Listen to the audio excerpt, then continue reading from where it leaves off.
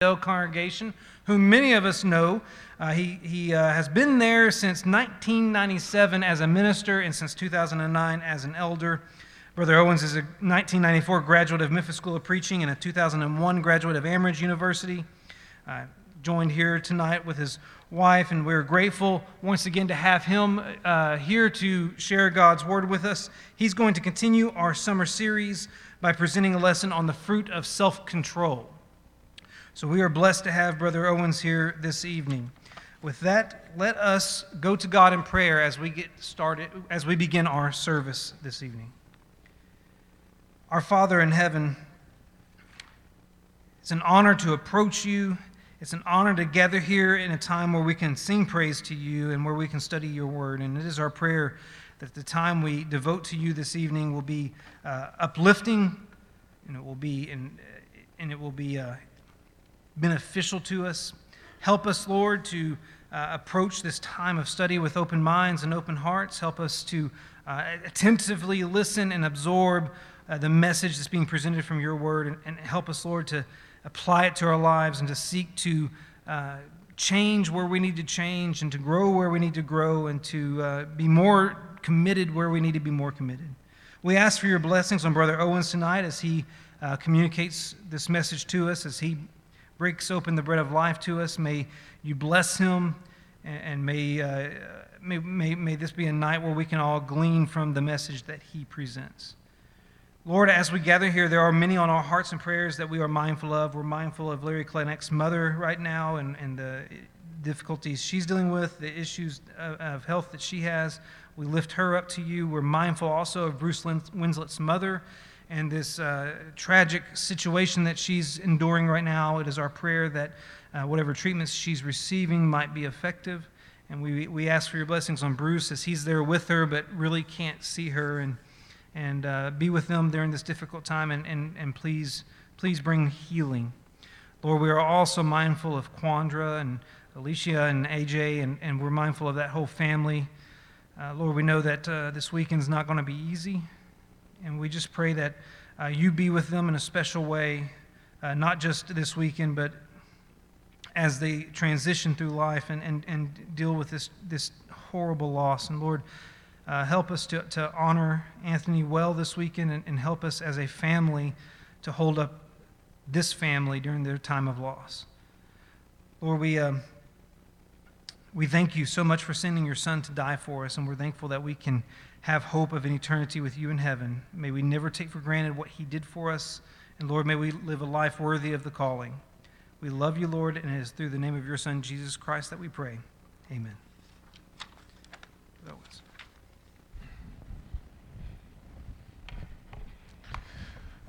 The Bible is the greatest book in the world. It just is. It is actually also the greatest picture book in the world, although there are no pictures in the Bible. What the Bible does do, though, is paint for us wonderful word pictures. God, in his infinite wisdom, reveals himself to us, and through what he reveals, we can actually see what he wants us to understand. As we open up the Bible, there is a picture drawn for us in Genesis 1 and 2. You read those two chapters of the Bible, and the picture is framed in your mind that God is the sovereign ruler of heaven and earth. You'd be hard-pressed to read those chapters and come away with any other picture in your mind. No one else is in control. No one else is in charge. God is. That picture is almost immediately begins to be drawn in the first verse. In the beginning, God. Where are you in that picture? Where are you in that verse? Where's anybody in that verse? In the beginning, God. And everything that flows from the rest of that chapter and into chapter 2 focuses our attention to him.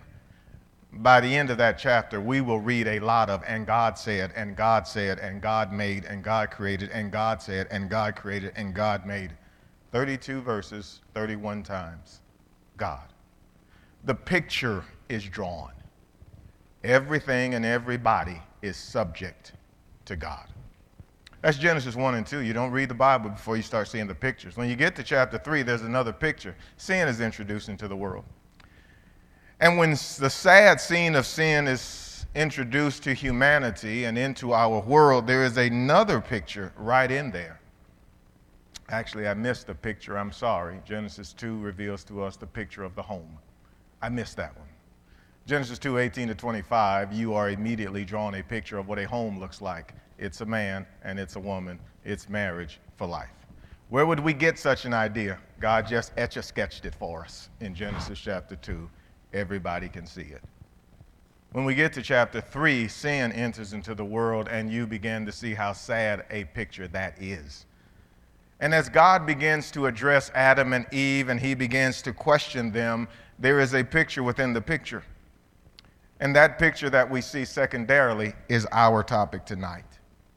The picture of self-control is brought into focus in Genesis chapter 3. Because in Genesis chapter 3, when Adam and Eve sin, God approaches them and begins to ask them a series of questions. And by these questions and God's subsequent answers and decisions and his actions, we began to see the picture of self-control. Genesis chapter 3 and verse number 6, they sin. Genesis 3:7, they hear the voice of the Lord God walking in the garden in the cool of the day, and they hide themselves. By verse number 9, God is asking Adam questions like, where are you? Have you ever read that section of Scripture and thought for just a second that Adam didn't have to answer? Did you ever get the impression that Adam was going to say, I don't have to be accountable to you? You can't tell me what to do. I'm the boss of me. Did you ever get a sense like that? Or were you very clear that when God said, where are you, Adam would soon be answering? And he did. And God followed up with, who told you you were naked? Have you eaten of the tree which I commanded you not to eat of? And even through Adam's answers, you begin to understand very quickly that Adam not only is going to answer, Adam is going to submit to whatever follows. Adam tries to blame Eve, and he says, the woman you gave to me, she gave me of the tree and I did eat. But you'll notice the last phrase. She gave me of the tree and I did eat. So you admit it. Yes, he did admit it. He didn't have much of a choice. He submitted and he admitted. And then when he blamed Eve after his admission, God turned to Eve and said, what have you done? Is she going to answer? Oh, she's going to answer. Why? Because Genesis 3 follows chapters 1 and 2. And what was the picture in 1 and 2? God is the sovereign ruler of heaven and earth. And everything and everyone submits to him. And so when God asks you what you have done, you will be answering. And what is it that God is driving home? You are responsible. You are in control. In fact, God punished everybody involved in Genesis chapter 3. And by the time we end this chapter, the picture is painted for us. And there are several pixels and pictures and points within the picture. Number one is God will call us into account for our actions. There is no human being living that can get around that. God will call you into account, but not only that, God will hold you responsible. He will hold us individually and personally responsible for our actions. Another thing that's true is God will not allow us to blame someone else for what we have done. God will use his word as the means of judgment. The question to Adam was, did you eat of the tree that I commanded you not to eat of? When God calls you into question, what will he use as the basis of judgment? His word. John says as much in John 12:48. Jesus said, he that rejecteth me and receiveth not my word hath one that judgeth him. The word that I have spoken, the same shall judge him in the last day. Another piece of this picture is God will punish us for our actions. In the end, we will answer and we will accept the punishment. Well, that's the picture of Genesis 3. It's loud, it's clear, it's vivid, and it precisely teaches the need for self-control. Another word for self-control is the word temperance. In the New Testament, two writers take up the discussion, both Peter and Paul. And Peter says we are to add it to our faith. And so you began with faith, and all of these other things flow out of that faith. That's what Peter says. Temperance is one of those things. The Apostle Paul labels it as a fruit of the Spirit, one of, at least, the fruit of the Spirit. And this is a portion of that. It is just as the word suggests. It is controlling yourself. And quite honestly, I'm of the mind that this is probably the biggest challenge we will have in our lives. It's not the economy. It's not the virus. It's not the government. No. Probably the biggest challenge is the person that looks back at you in the mirror every single morning. That person needs to be controlled. Who's going to do it? Well, you are. How are you doing at it? It probably is the biggest challenge we face every single day. In an ultimate sense, everything relates back to self-control. Everything we do, everything we say, every thought we have relates back to this. And since God won't force us to obey Him, and Satan can't make us disobey God and obey Him, well, that leaves just us. Totally responsible for what we do and think and say. We have the great privilege and the absolute responsibility of exercising self-control. Tonight, I'd like to share with you a couple of examples of those who practice self-control, look at some who didn't and what happened as a result, and time permitting, we'll talk about some ways that we would suggest you can implement this attribute in your life. I'm sure it's there. We'll try to be as practical as we can. Number one, a lesson from those who practiced it. One of the people that stand out in Scripture as a person who practiced great self-control would be Joseph. Joseph, in the book of Genesis, you'll find him about verse 37, really where it begins in earnest to talk about him. He kind of takes up the last portion of the book. Genesis 37 to 50 really focuses on Joseph. Coincidentally, if you're reading through the book of Genesis, you're just going to march through this series of chapters with 6 individuals, each one moving along the mystery of God and playing a part. It will begin with Adam in the first 5 chapters, Noah from about 6 to 11, Abraham from 12 to 25, Isaac 26 to 30, Jacob from 31 to 36, and then Joseph, which is where we find ourselves, 37 to 50. Those 6 men are going to march us all the way through the book of Genesis, take us right up to the Exodus. It's this last man in that 6 that we talk about for just a moment. Joseph was loved by his father. The Bible says as much in Genesis 37 and verse 3. In fact, he was loved so much, he was loved beyond and above his brothers. The verse says, now Israel, Jacob, loved Joseph more than any other of his sons, because he was the son of his old age, and he made him a robe of many colors, a coat of many colors. Jacob loved Joseph. Here's the point. Joseph couldn't control that. Joseph was not in control of his father's love. His father was. But Joseph was the recipient of it.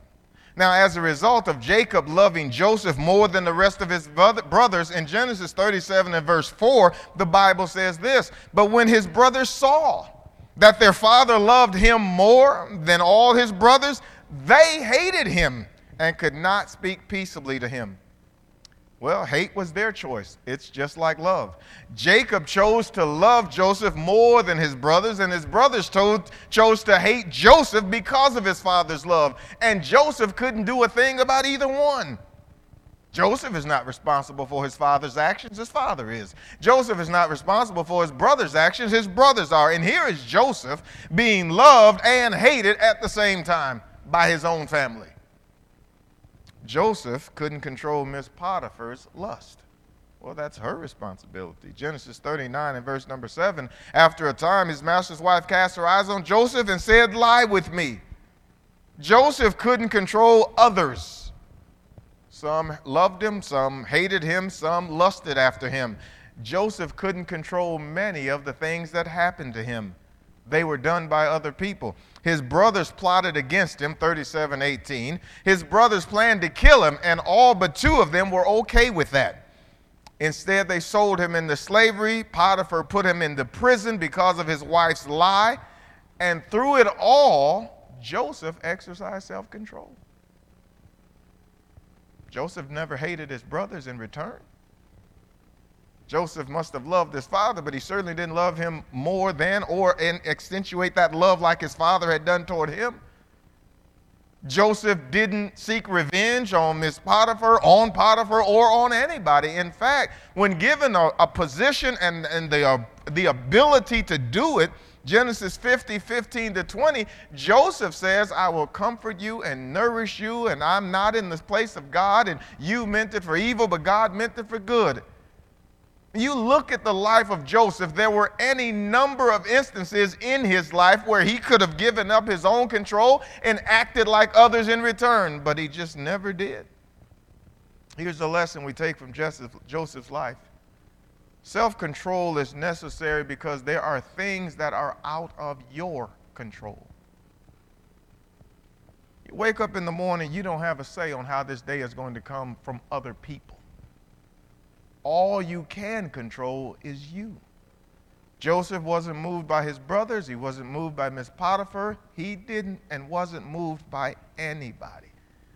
What that means is you and I should not worry or be overwhelmed by that which we can't control. Instead, we need to stay focused on being faithful to God and controlling ourselves. In that conversation with Miss Potiphar back in Genesis 39 and verse number 9, part of Joseph's explanation for not sleeping with her, along with his master had been very good to him and he had entrusted him and she was married, and there were many reasons given, but ultimately Joseph said, how can I do this great wickedness and sin against God? When it came to exercising self-control, Joseph was committed to God, and that's who he was going to submit to, and that's who was going to control his actions. And he did not lose himself, even by the actions of others. You might ask yourself that the next time you're challenged with exercising self-control because someone else has done you wrong. You might ask yourself before you act, how can I do this great wickedness and sin against God? Our second example of someone who practiced self-control, you couldn't have an example without our Lord.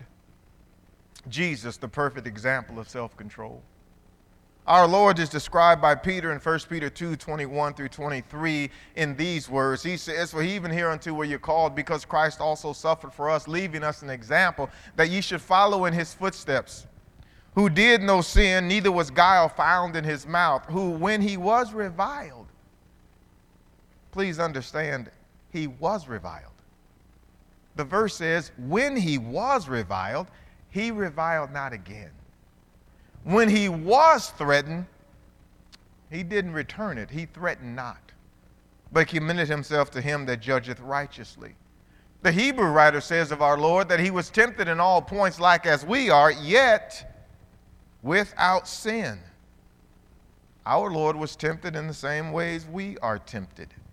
And yet he maintained his self-control, which means we can too. During his passion and the time that he was going to die for the sins of the world, several events take place in his life, not unlike Joseph. He was betrayed by one of his disciples. Matthew 26:14-16 described Judas as looking for opportunity. By the time we get to Matthew 27:47-50, he's found it. And now our Lord is praying in the garden. Judas is assembling with other people, and they're coming to the garden.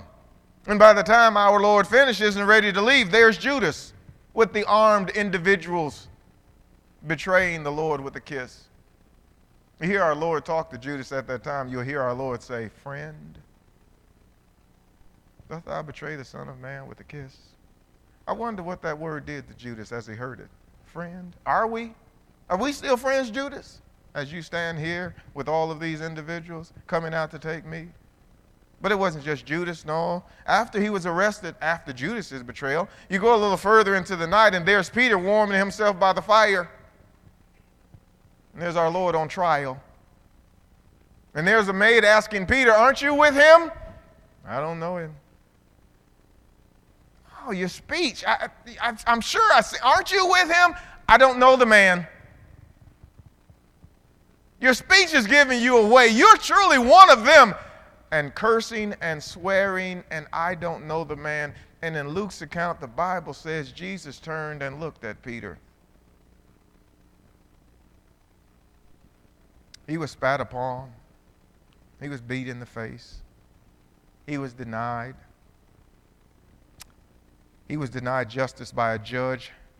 He knew for envy they delivered him. That's what Matthew 27:18 says of Pilate. He knew it. Imagine having a judge sit on the seat who knows you're innocent. He knew it. His wife said, have nothing to do with this just man. He sent them to Herod, nothing found in him. Came back to Pilate, nothing found in him. I find no fault, really. Still, he just washed his hands of the whole matter and said, see ye to it, and have him crucified. What's the lesson of our Lord? There's something bigger than protecting ourselves. There's something bigger than defending ourselves. If you have your Bibles, look at Matthew 26 and listen to this interchange with Jesus and Peter there in the garden. In Matthew 26, as they are there and they have come to seize him, verse number 50 is where he refers to Judas as friend. In verse number 51, after they seize him, behold, one of those who were with Jesus reached and drew his sword, struck the slave of the high priest, and cut off his ear. Then Jesus said to him, put up your sword back into its place, for all those who take up the sword shall perish by the sword. Or do you not think that I cannot appeal to my Father, and he will at once put at my disposal more than 12 legions of angels? Verse number 54 is the question. How then will the scriptures be fulfilled? But thus it must be. It must happen this way, Peter. If we defend ourselves, how is the scriptures going to be fulfilled? If we call the angels and they destroy everybody, how are the scriptures going to be fulfilled? Now, it is certainly the case that you and I are not fulfilling scripture, but aren't we the light of the world? And aren't we the salt of the earth? If every time Christians go out into the world and they're done wrong and they lose their control, how will the world be salted? How will the world be lit? From where will the light come if Christians lose their control? If Christians defend themselves against all harm and insult and wrongdoing, and I won't take it, and I don't have to put up with it, and if we do that, how will the world be lit? How will the world be salted? Peter, what happens if I call the angels? We don't get to the cross. That's what happens. And if we don't get to the cross, we don't get redemption. And if we don't get redemption, all is lost. The plan of heaven is that Jesus died for the sins of the world. That's the plan. Christ came here for that plan. So the lying and the spitting and the hitting and the denials and the betrayals and the miscarriages of justice cannot thwart that plan. How will it happen if we don't do it? That's the lesson from the Lord. There's something bigger than self-defense. There's something more important.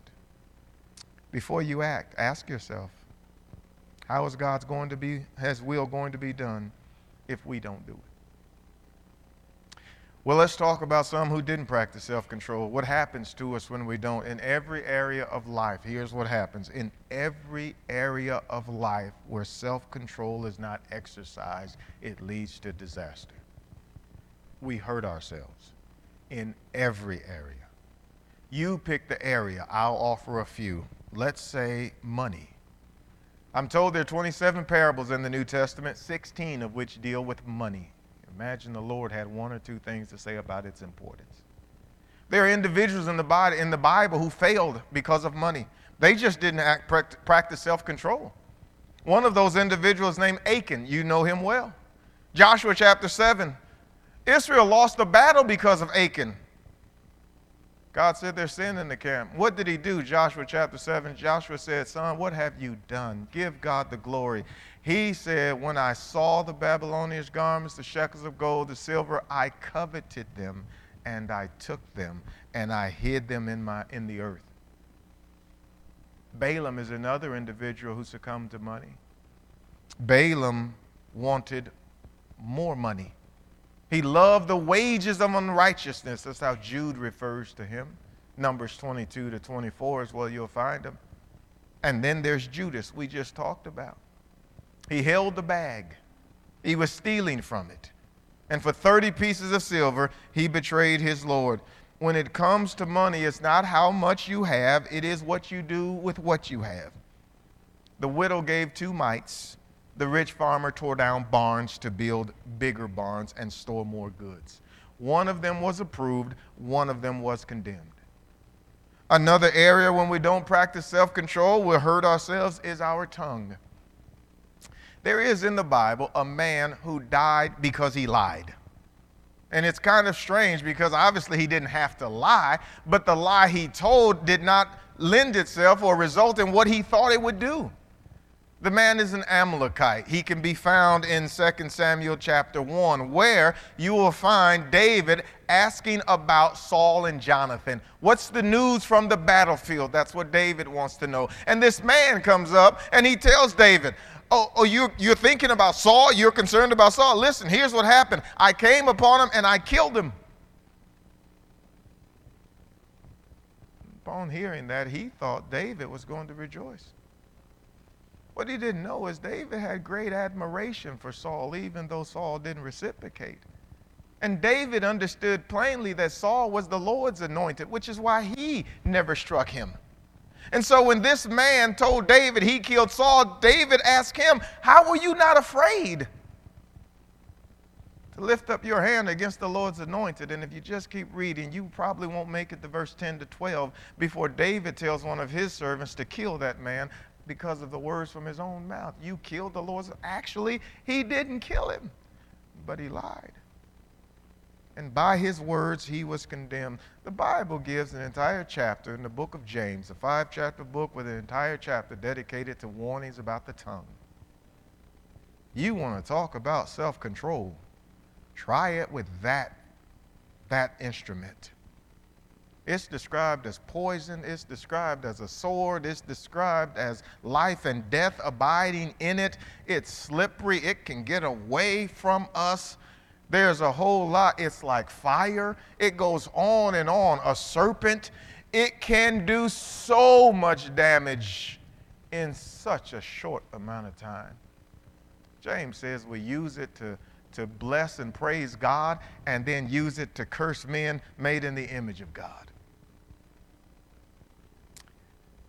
But there's one person I'd like to talk about with regard to those who didn't practice it, and one area in particular, and that's David.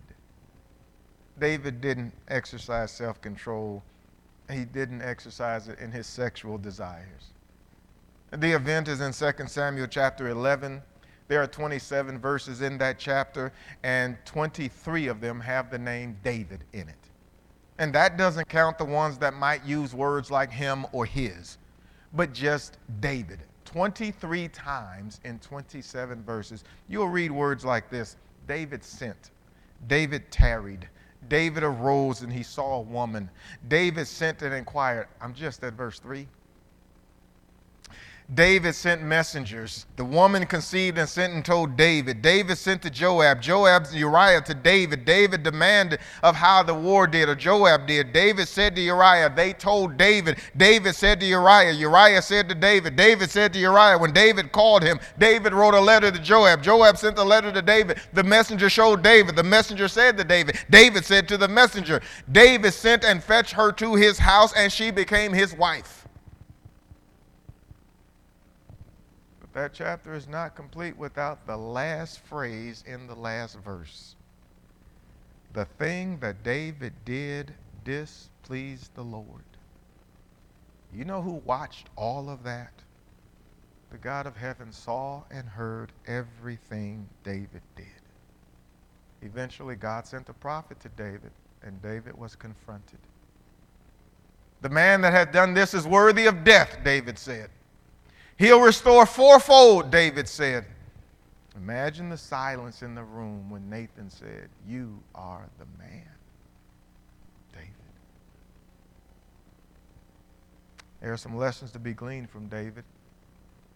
Number one, a lack of self-control not only hurts us, it hurts others. Romans 14, about verse 7 down to verse number 11, tells us that no man is an island. No man lives to himself, no man dies to himself. Whether we live or die, we are the Lord's. Everybody is connected to somebody. And so David's actions weren't done in a vacuum, and neither are ours. When we lack self-control, we not only hurt ourselves, we hurt others. Uriah was killed by David. Other soldiers were killed by David. Oftentimes in this section of scriptures read, people talk about David killing Uriah like that's the only person that died. No, David was willing to sacrifice other soldiers too to make sure he got Uriah. David sent other soldiers to the hottest battle. It really would have been odd if he only sent Uriah. So he sent other soldiers too, then told the majority, leave them and retreat. Those other soldiers died too. David did that. David lost 4 sons as a result of this sin. Chapter 12, verses 10 and 11, the sword will never depart your house. And those lambs of which David spoke, he should restore fourfold. David did. He restored 4 sons. He lost 4 sons. It never did leave his house. When he writes Psalm 51 rather, he says, I acknowledge my transgression and my sin is ever before me. I imagine every time a son was lost, this came back to David's mind. If he didn't live with it every day and all day, over and over and over, it had to be replayed in his mind. This is the result of your actions. Road rage often takes 2 lives. You wake up in the morning, you hear the news. A person had road rage and they killed another person. Usually the person who died, well, they're gone, and then the person who did the killing, now they're in jail for the rest of their lives. 2 people have lost their lives effectively, and not to mention their families. And why? Somebody lost control. Somebody didn't practice self-control. Another lesson from David is a lack of self-control empowers the world to speak evil of God. If you have your Bibles, look back at 2 Samuel 12. Of all of the passages in this section, and there are many that could be labeled disturbing and sad, there are many. As Nathan recounts for David what God feels about what David has done after that parable, beginning down in about verse number 8, where Nathan begins to explain God's sentiments toward David, he says things like, I also gave you your master's house, your master's wives, your care, and I gave you the house of Israel and Judah. And if that had been too little, can you imagine hearing this from the God of heaven? I brought you from the sheepfold. You were a shepherd, nothing but a little boy tending sheep, and I took you to the pinnacle of Israel and set you as my king. And I gave you your master's house. I gave you his wife. I gave you and David, if I didn't give you enough, I'd have just given you more. All you had to do was ask if that wasn't enough, but surely it was enough. But God said, I'd have given you more. The sadness begins in verse number 9. Why then have you despised the word of the Lord? And God just keeps going on about what David did here. As he gets near an end, down in verse number 14, you read these words, and you talk about sad. However, because by this deed you have given occasion to the enemies of the Lord to blaspheme. Who are they blaspheming? Not David. Oh no, they're not talking about how bad David is. They're talking about how bad the God of David is. The one prior to this event that Israel and David would have been exalting as greater than all the gods. And telling all the people who would listen, our God is the ruler of heaven and earth. It's our God that's the greatest. It's our God that gives us the victory. It's our God. Oh, that's the one. Oh, it's your God? Now imagine when the world sees that God's king commit these actions. God says, David, you just served me up on a platter. And now they blaspheme. When Christians lose control, when the church can't control herself, What does that say to the denominational world? What does that say to the world when the church acts like and worse than them? You know, they already say it. When we're on our best behavior, they say it. Y'all think y'all's the only ones right? You people think you're the only ones going to heaven?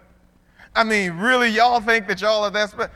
Now, we actually never go around saying we're so special. That's not how we preach the gospel. We say he's so special. And we do say, though, because the Bible teaches he only has one people. Oh, we do teach that because the Bible teaches that. But that means those one people were called out of that world into a different relationship and called to be different people. And when those people act like those people, well, how many lights have been turned off? How much salt has lost its saltiness because saints didn't control themselves when they were in and around the world? A third lesson from David is a lack of self-control often includes others in our sins. Bathsheba was also culpable. And typically we don't talk about her, we talk about David, and rightly so. David, if you will, is the star of this sad saga. But he didn't do it alone. And we have an instance in Joseph of how to respond when someone tries to come on to you sexually. Joseph is a great example. Bathsheba's nothing like Joseph. Where's the resistance? Where's the lack of inclusion? Where is the, I'm married? Where is the, my husband's one of your mighty men? Not so much as a word. But she knew she was married too. And though again David leads the charge, surely she's responsible for her actions as well. Well, let's talk about some practical matters then, how to learn to exercise self-control. How can we do that? What are some things we can do? Got a bunch of these and hopefully we can get through them all. Number one, accept, appreciate, and embrace the danger of not having self-control. Folks, this is not a light thing here. This is not one of those, oh, it's not that big a deal. I'll get around to it. No, it's exceedingly bad if you don't have self-control. A person without self-control is defenseless in the world. A person who is lacking self-control is in danger constantly. And that person is fit for destruction. Now that sounds grave, but that's exactly how the Bible describes it. Proverbs 25 and verse 28. The Bible says this: a man without self-control is like a city broken into and left without walls. Now, I want you to imagine for just a moment, in a world and in a time where your defense was your walls, imagine what you were without them. Well, you're in danger, and you are fitted for destruction. That's what you are, and you're defenseless. And that's exactly how the Bible describes it. In fact, hear it in a few other renderings. The ASV says, he whose spirit is without restraint is like a city that is broken down and without walls. Another says, he whose spirit is uncontrolled is like an unwalled town which has been broken into. And then finally, this one almost as a commentary says, losing self-control leaves you as helpless as a city without a wall. You must embrace the significance and the meaning and the absolute essentiality of having self-control. Without it, you're a city without walls. You are defenseless, you're in danger, and you will be destroyed. That is the reality of it. Number two, learn to delay instant gratification. We convince ourselves that we want it right now, we need to have it, I need to respond, I need it, and every time we do that, it gets us into trouble. It got every one of these individuals in trouble. It got Eve into trouble. She saw the tree, that it was good for food, a tree to be desired to make one wise. How long did she wait? She took it. Did she mull it over? Maybe no, she didn't think about it. She didn't go away from it. She took it. And she gave it to her husband with her, and he did eat. Right there in that moment. She saw it, she desired it, she took it. Well, what about Achan? I saw it, I coveted it, I took it, I hid it in the earth. What about David? He walked out, he saw her, he sent for her, he took her. You've got to deny this urge. You've got to learn to delay instant gratification. One person writing about finances and money actually said, before you make a big purchase, a big ticket purchase, take 30 days to think about it. Can you imagine that? Not a one of you can imagine that, can you? Can you imagine 30 days? I'm going to wait 30 days. No, the boat's in the garage, sir. The boat's here. I'm not waiting 30 days. I want it now, and so I have it. Number 3, we have to learn to be content. Philippians 4:11 and 12, the Apostle Paul says, not that I speak in respect of want, for I have learned. Please understand that. People act like these things are just going to fall on them. I'm just going to go pick them up. No, Paul says, I learned it. Why?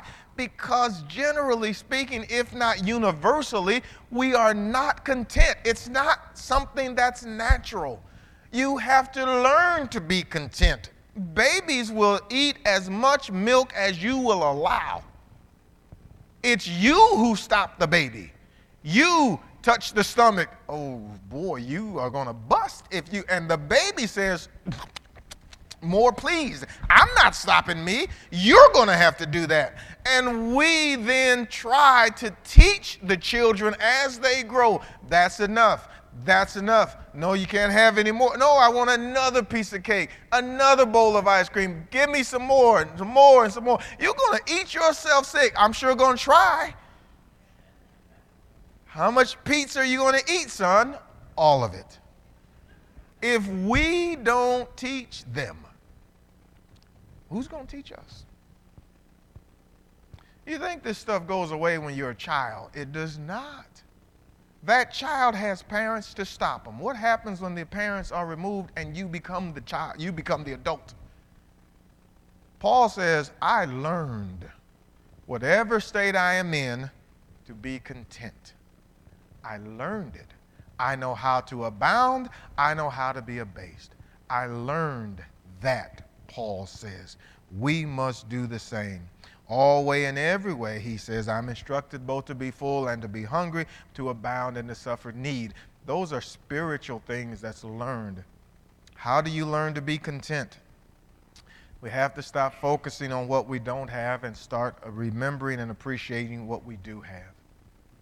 Godliness with contentment, Paul says, is great gain. I'd love it if we could just use the same measurements of the Bible. The Bible uses constant measurements to help us understand things. What is the measurement? What's the scale for physical wealth and acquiring things? What's the scale? The scale actually begins at birth and when you come into the world. That's what 1 Timothy 6:6-10 says. It says godliness with contentment is great gain. For we brought nothing into this world, and it's certain we can carry nothing out. So it talks about coming in, it talks about coming out. What happens in between? Having food and raiment, let us be content. How are you then on the scale of Scripture? The scale of Scripture is 0 and 0. 0 on the entrance, 0 on the exit. And between the two, if you get food and shelter, Bible says stop right there. You should be good. Why should you be good with food and shelter? Because you're ahead of the game. Because you brought nothing in and you got food. You're a winner. You brought nothing in and you got shelter. You are 2 for 2. You are over and above what you came with. And when you leave, you'll leave with nothing. If that's where the Bible places the standard of contentment, let me ask you this. How are you doing? You can see why sometimes people say we live in the richest country in the world. And immediately they're told, well, I'm not rich. Just depends on the scale. Just depends on the scale. What's the measurement? No, I'm not rich if we're counting Bill Gates' money. But Scripture doesn't count Bill Gates' money. It counts 0 and 0. And it says, you should be content. Well, if that's where the Scripture places contentment, I need to learn to be content because, like you, I'm way above that. I'm way above that. Someone has pointed out and suggested that we are probably, in our country, probably more like the rich man than Lazarus. I'm not saying that's inherently a bad thing. I'm just saying we're more in line with faring sumptuously every day and eating and sitting in fine linen. Yes, no, maybe so? You agree, disagree? Some of y'all don't want to agree? It's still true. It's still true if you don't want to agree. It's still true. Number next, be thankful. Unthankfulness is at odds with contentment. Pride can creep in. I deserve, I should have, I am old. We might become forgetful. Deuteronomy 6, verse 10 to 12 would be a good read, where God says, I'm going to give them, and he did. He gave Israel lands and wells and houses and all of these things. They didn't do any of that, and God says, I gave it to you. And then he says, beware lest you forget the Lord. And sometimes on our way up and at our arrival, we can forget it was the Lord who brought us here.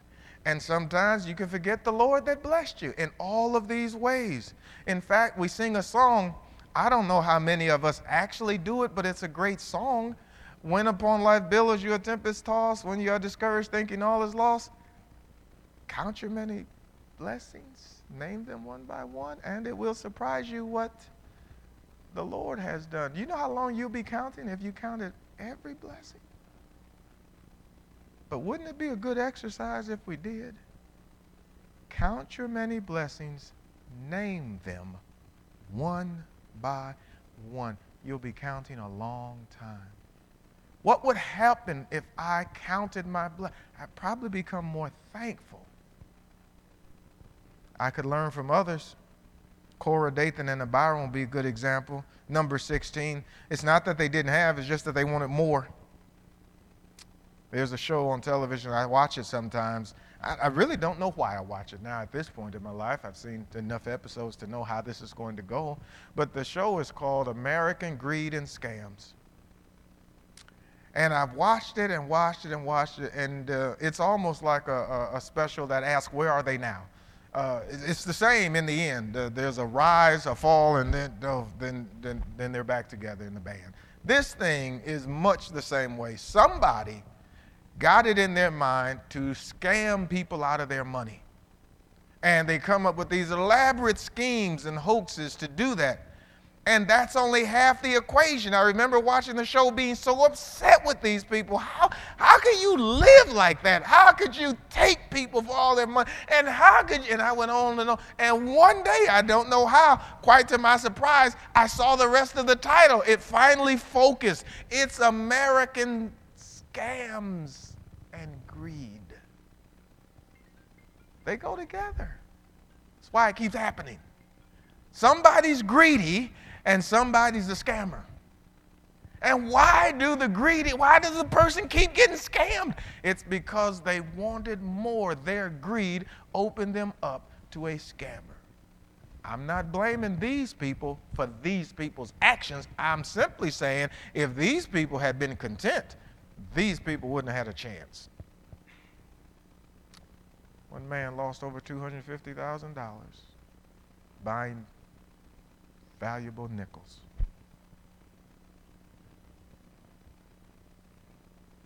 You know what he wanted at the end of it all? Can you guess what he wanted? $250,000. And wouldn't it have been nice if they could have given it back? They never give it back. He had a bunch of nickels, but he didn't have $250,000. He had $250,000, but he wanted more. We have to learn to be content, learn from other people's examples. James has another suggestion for us, not a suggestion, more a command, and something we need to do, but it's another one of these things that might help. James says, be swift to hear, slow to speak, slow to wrath. If you want some help with your self-control, speed up your hearing, slow down your speaking, and slow down your anger. That will help us with our self-control. If we wanted in a mantra, a trotting form, it would go fast, slow, slow. Listen with speed and talk slowly. Be slow to talk. Wait on the talking. Let people finish before you talk. And don't get angry easily. Number 6 or 7, Paul says, think on good things. If there be any virtue, if there be any praise, think on these things. Think on good things that will help us with our self-control. Be conscious of the actions you're about to take and the consequences that follow. Sometimes we can just get into automatic behavior, as it's described, where you just keep doing things and you do it without any thought. It's not until sometimes you think about it that you can see in it, if I did that, this would happen. If I said that, that would happen. And sometimes I ask people, couldn't you see where that was going? You didn't know that if you said that, that would respond, they would respond. You couldn't tell that if you did that, they would respond that way. Jesus says our actions come from our thoughts, and so the demand in Scripture is that we think before we talk and before we act. Finally, look to Jesus. If there is someone who can help us with self-control, it is Jesus. Hebrews chapter 12, we are told, looking to Jesus, the author and finisher of our faith, who for the joy that was set before him endured the cross, despising the shame, and is set down at the right hand of God. And then the writer says, consider him who endured from sinners such hostility against the room. I said finally, that's penultimate finally. Now finally with this thought. Address the elephant in the room of your life. Let me read you a couple of passages of what Paul said. Paul said, all things are lawful for me, but not all things are helpful. All things are lawful for me, but I will not be dominated by anything. Food is meant for the stomach, and the stomach for food, and God will destroy both one and the other. The body is not meant for sexual immorality, but for the Lord, and the Lord for the body. But I keep my body and bring it into subjection, lest by any means, when I have preached to others, I myself should be a castaway. What is the point?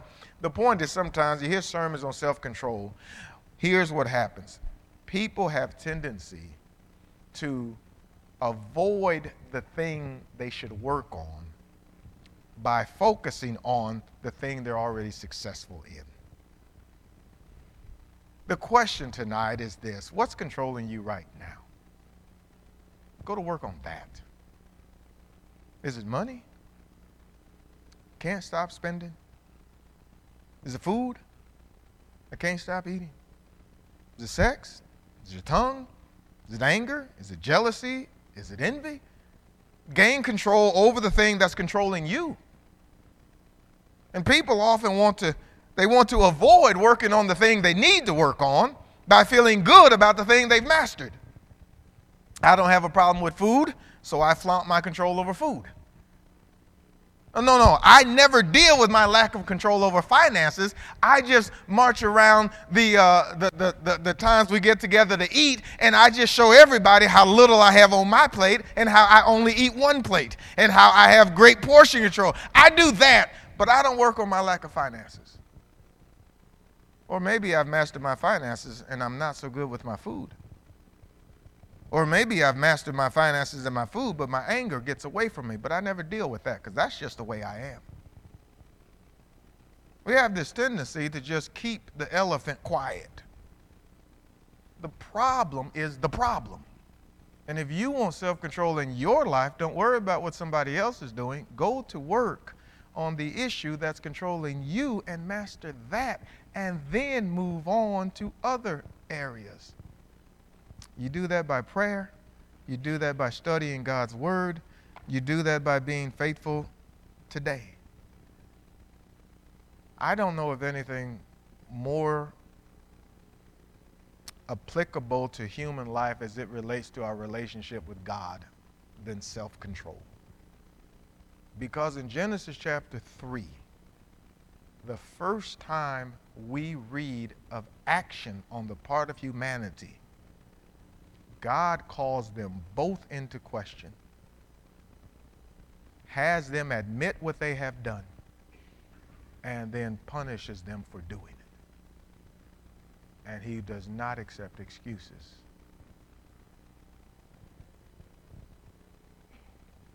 There's probably nothing more important and more challenging in our lives than self-control. And every one of us is charged with that very action. Part of the control of our lives is that we submit to Jesus. And our Father sent his Son to die for our sins that we might have a relationship with him. And nobody can force you into the baptistry. Nobody should ever coerce you or trick you or manipulate you or do anything other than share the good news of Jesus with you. And then it's up to you to make up your mind and believe it, to change the course and the tone of your life, and to confess the name of Jesus and be baptized. Based upon your obligation to believe in Jesus and repent, to confess his name, Jesus says you must be baptized, and then he'll save you. Failure to do that on your part will cost you your soul and nobody else's. And so we invite anybody who needs to do that to do that. And as we've sometimes referred to the second law of pardon, if you will, for any child of God that's wandered away and needs to come home, only you can. It would take another sermon or another 50 sermons to talk about how sometimes God's children wander away from the fold and then try to blame the fold that they wandered away from. The church is not responsible for your soul. You are, because you are the church. And if you've lived in a way that's not pleasing to your Heavenly Father, then you should come home to him and he will have you back. We can help you in any way. We invite you to come as we stand and as we sing.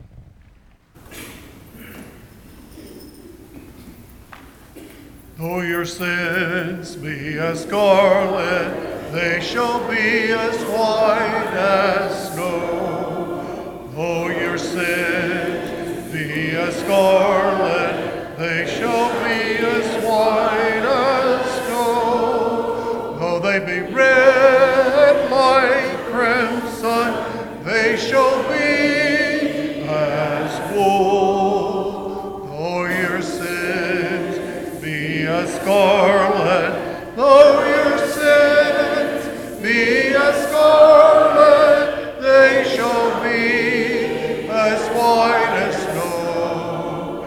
They shall be as white as snow.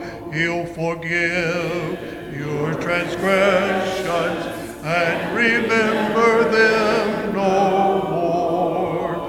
He'll forgive your transgressions and remember them no more. Look unto me, ye people, said the Lord your God. He'll forgive your transgressions.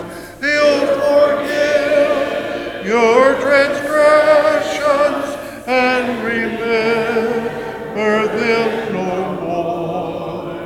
And remember them no more.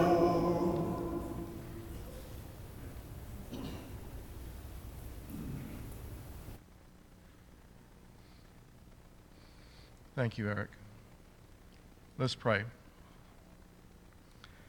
Our Father, we are so moved by your word and what you teach us that we oftentimes don't listen to.